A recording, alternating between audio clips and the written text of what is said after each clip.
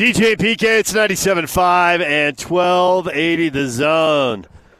It's time to welcome in Steve Cleveland, our basketball insider. He joins us on the T-Mobile special guest line.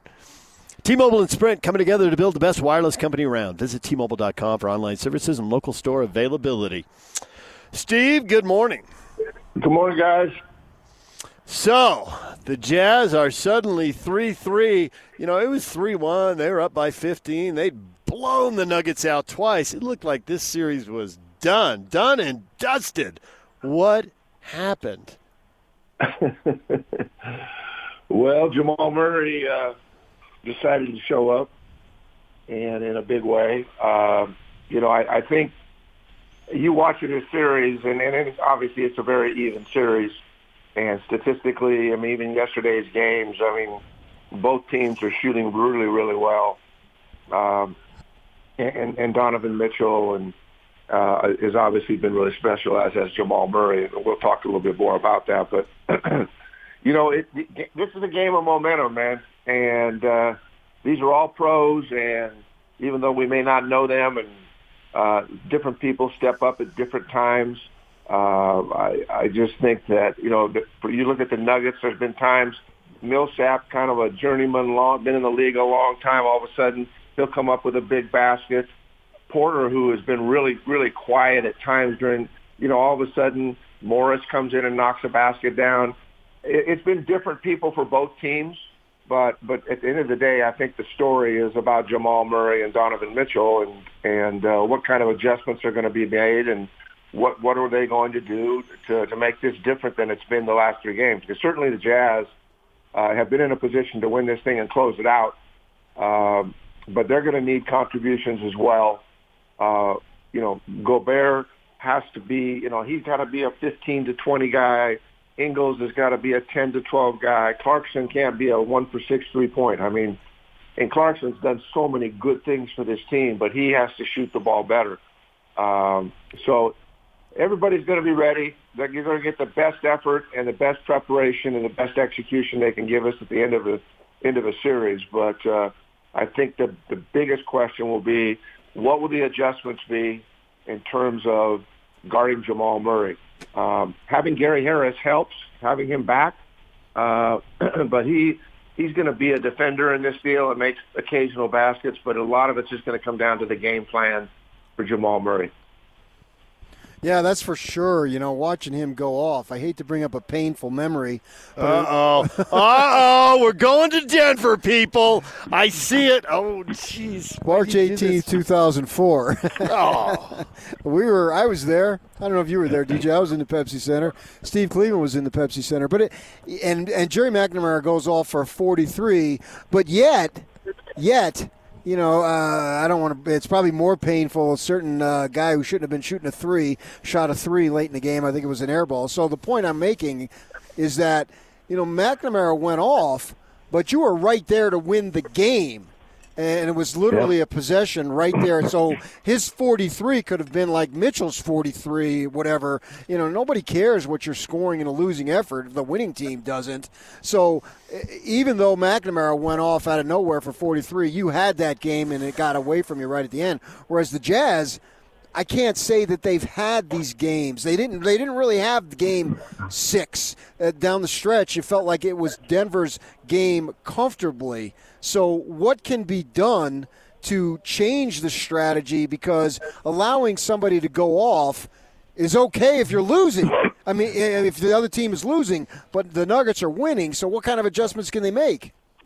I appreciate you bringing that game up, too, this morning. You make my day. Make me feel better. I know, Steve. Steve, I just want to be clear. You and I have a thing going on, Steve. I would have never done that. I will tell you something that you may not know about that.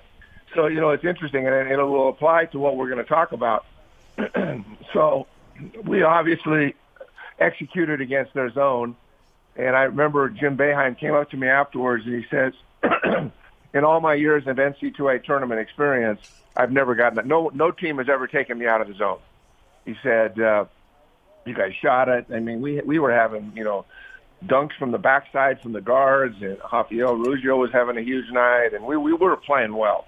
and we're up 12, 13, 14 in that game, and they get out of the zone for the first time in his history as a coach in the NC2A, and just lock us up defensively, which forced us into a few bad shots, and it just took our tempo away because we were running every offensive zone set we could do. We were getting backside dunks against the zone, and they didn't have an answer. And obviously, the guard was knocking shots down from all over the place. But I'm still convinced today if he hadn't made that adjustment, it didn't matter if McNamara had 40 or 50, they weren't going to beat us because we were scoring at a clip that the zone attack was perfect. And he had to get out. He made an adjustment, which really McNamara gets a lot of credit.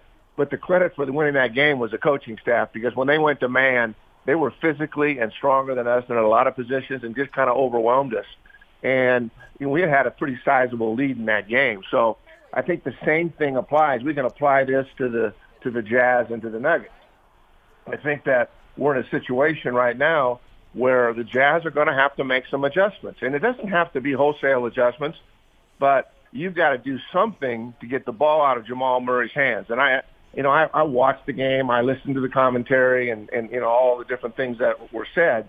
But at the end of the day, he can't go for 50. I mean, Jokic is going to get 20 to 30 no matter what.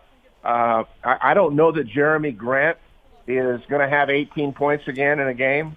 But certainly getting Gary Harris back does make them better defensively. I don't know if he'll score, but his presence defensively and having another guard on the floor really does help the Nuggets.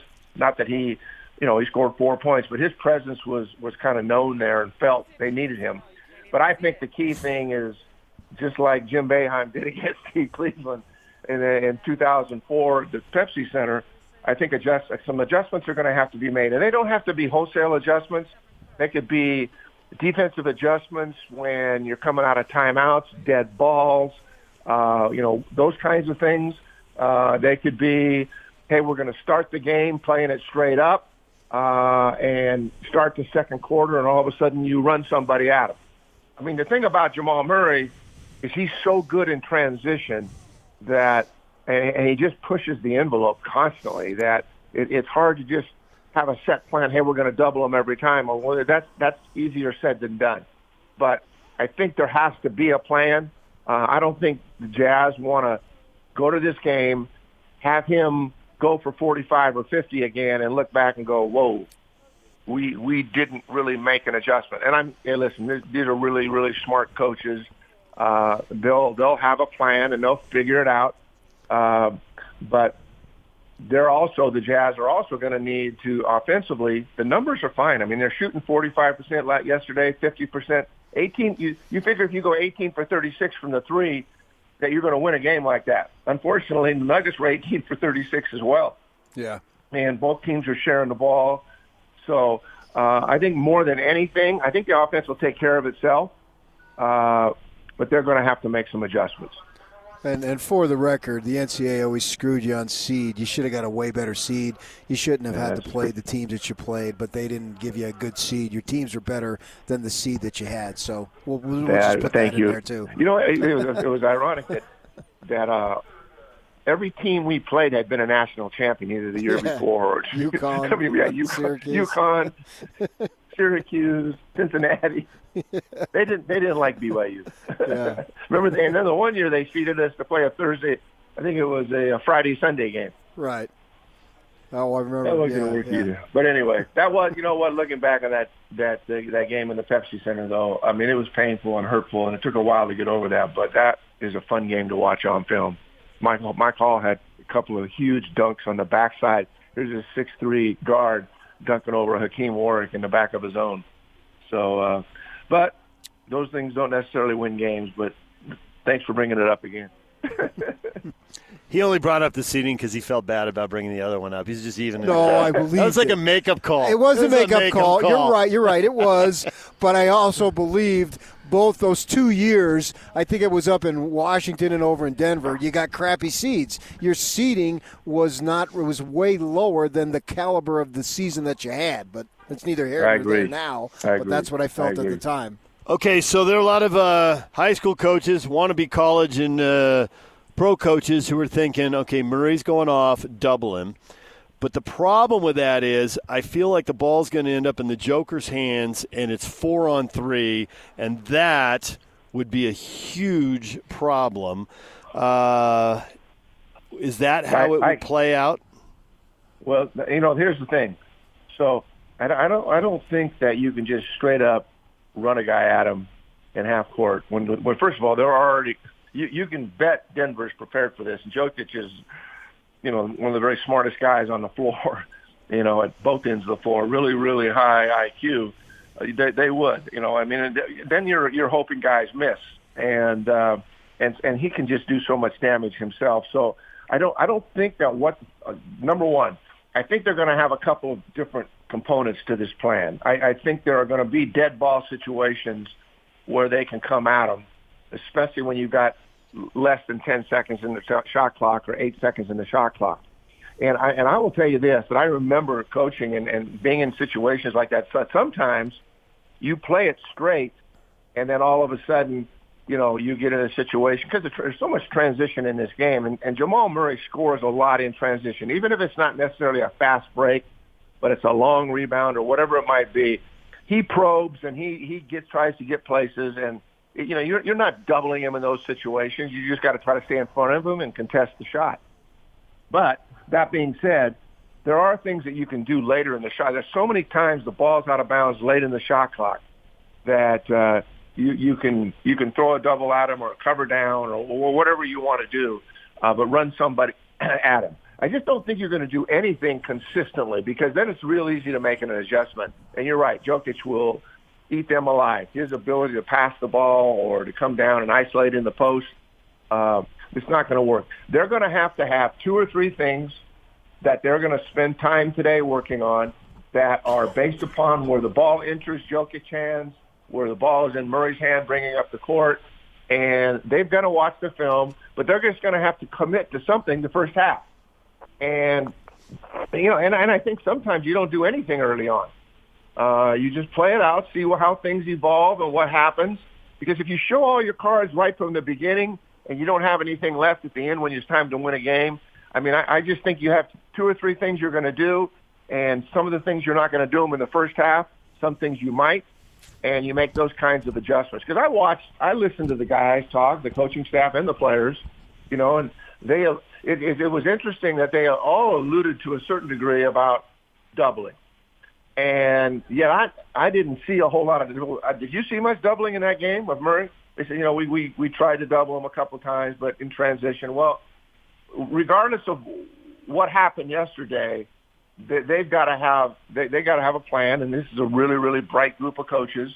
They'll have a plan, whether it's coming out of dead balls, maybe it's in the second quarter, maybe it's starting the second half. But you're doing things at different places on the floor. And you don't want to have 100 things that confuse the guys, but these guys are all really, really smart, good players, great coaches. They can develop a scheme to get the ball out of Jamal Murray's hands at opportune times, significant times in the game. A lot of times with the game in the flow, they're just playing. It's difficult. They may have a rule that, who would you want to play off of? Okay, so Jeremy Grant yesterday goes for 18. Now, he's not an 18-a-night guy. So there are some guys you can play off. Right now, Porter has disappeared, and maybe it's off of Porter or Gary Harris, who's in the game. They play off of him. So they'll play off certain players and take a chance there. But I could just see, it's just maybe it's 6, 7, 8 possessions in a game could be the difference between winning and losing. So that's what I see happening. Again, it's not just going to be, hey, we're going to come double them every time. Because once they start seeing it a couple times, you're exactly right. Jokic will just tear it apart, and there'll be layups.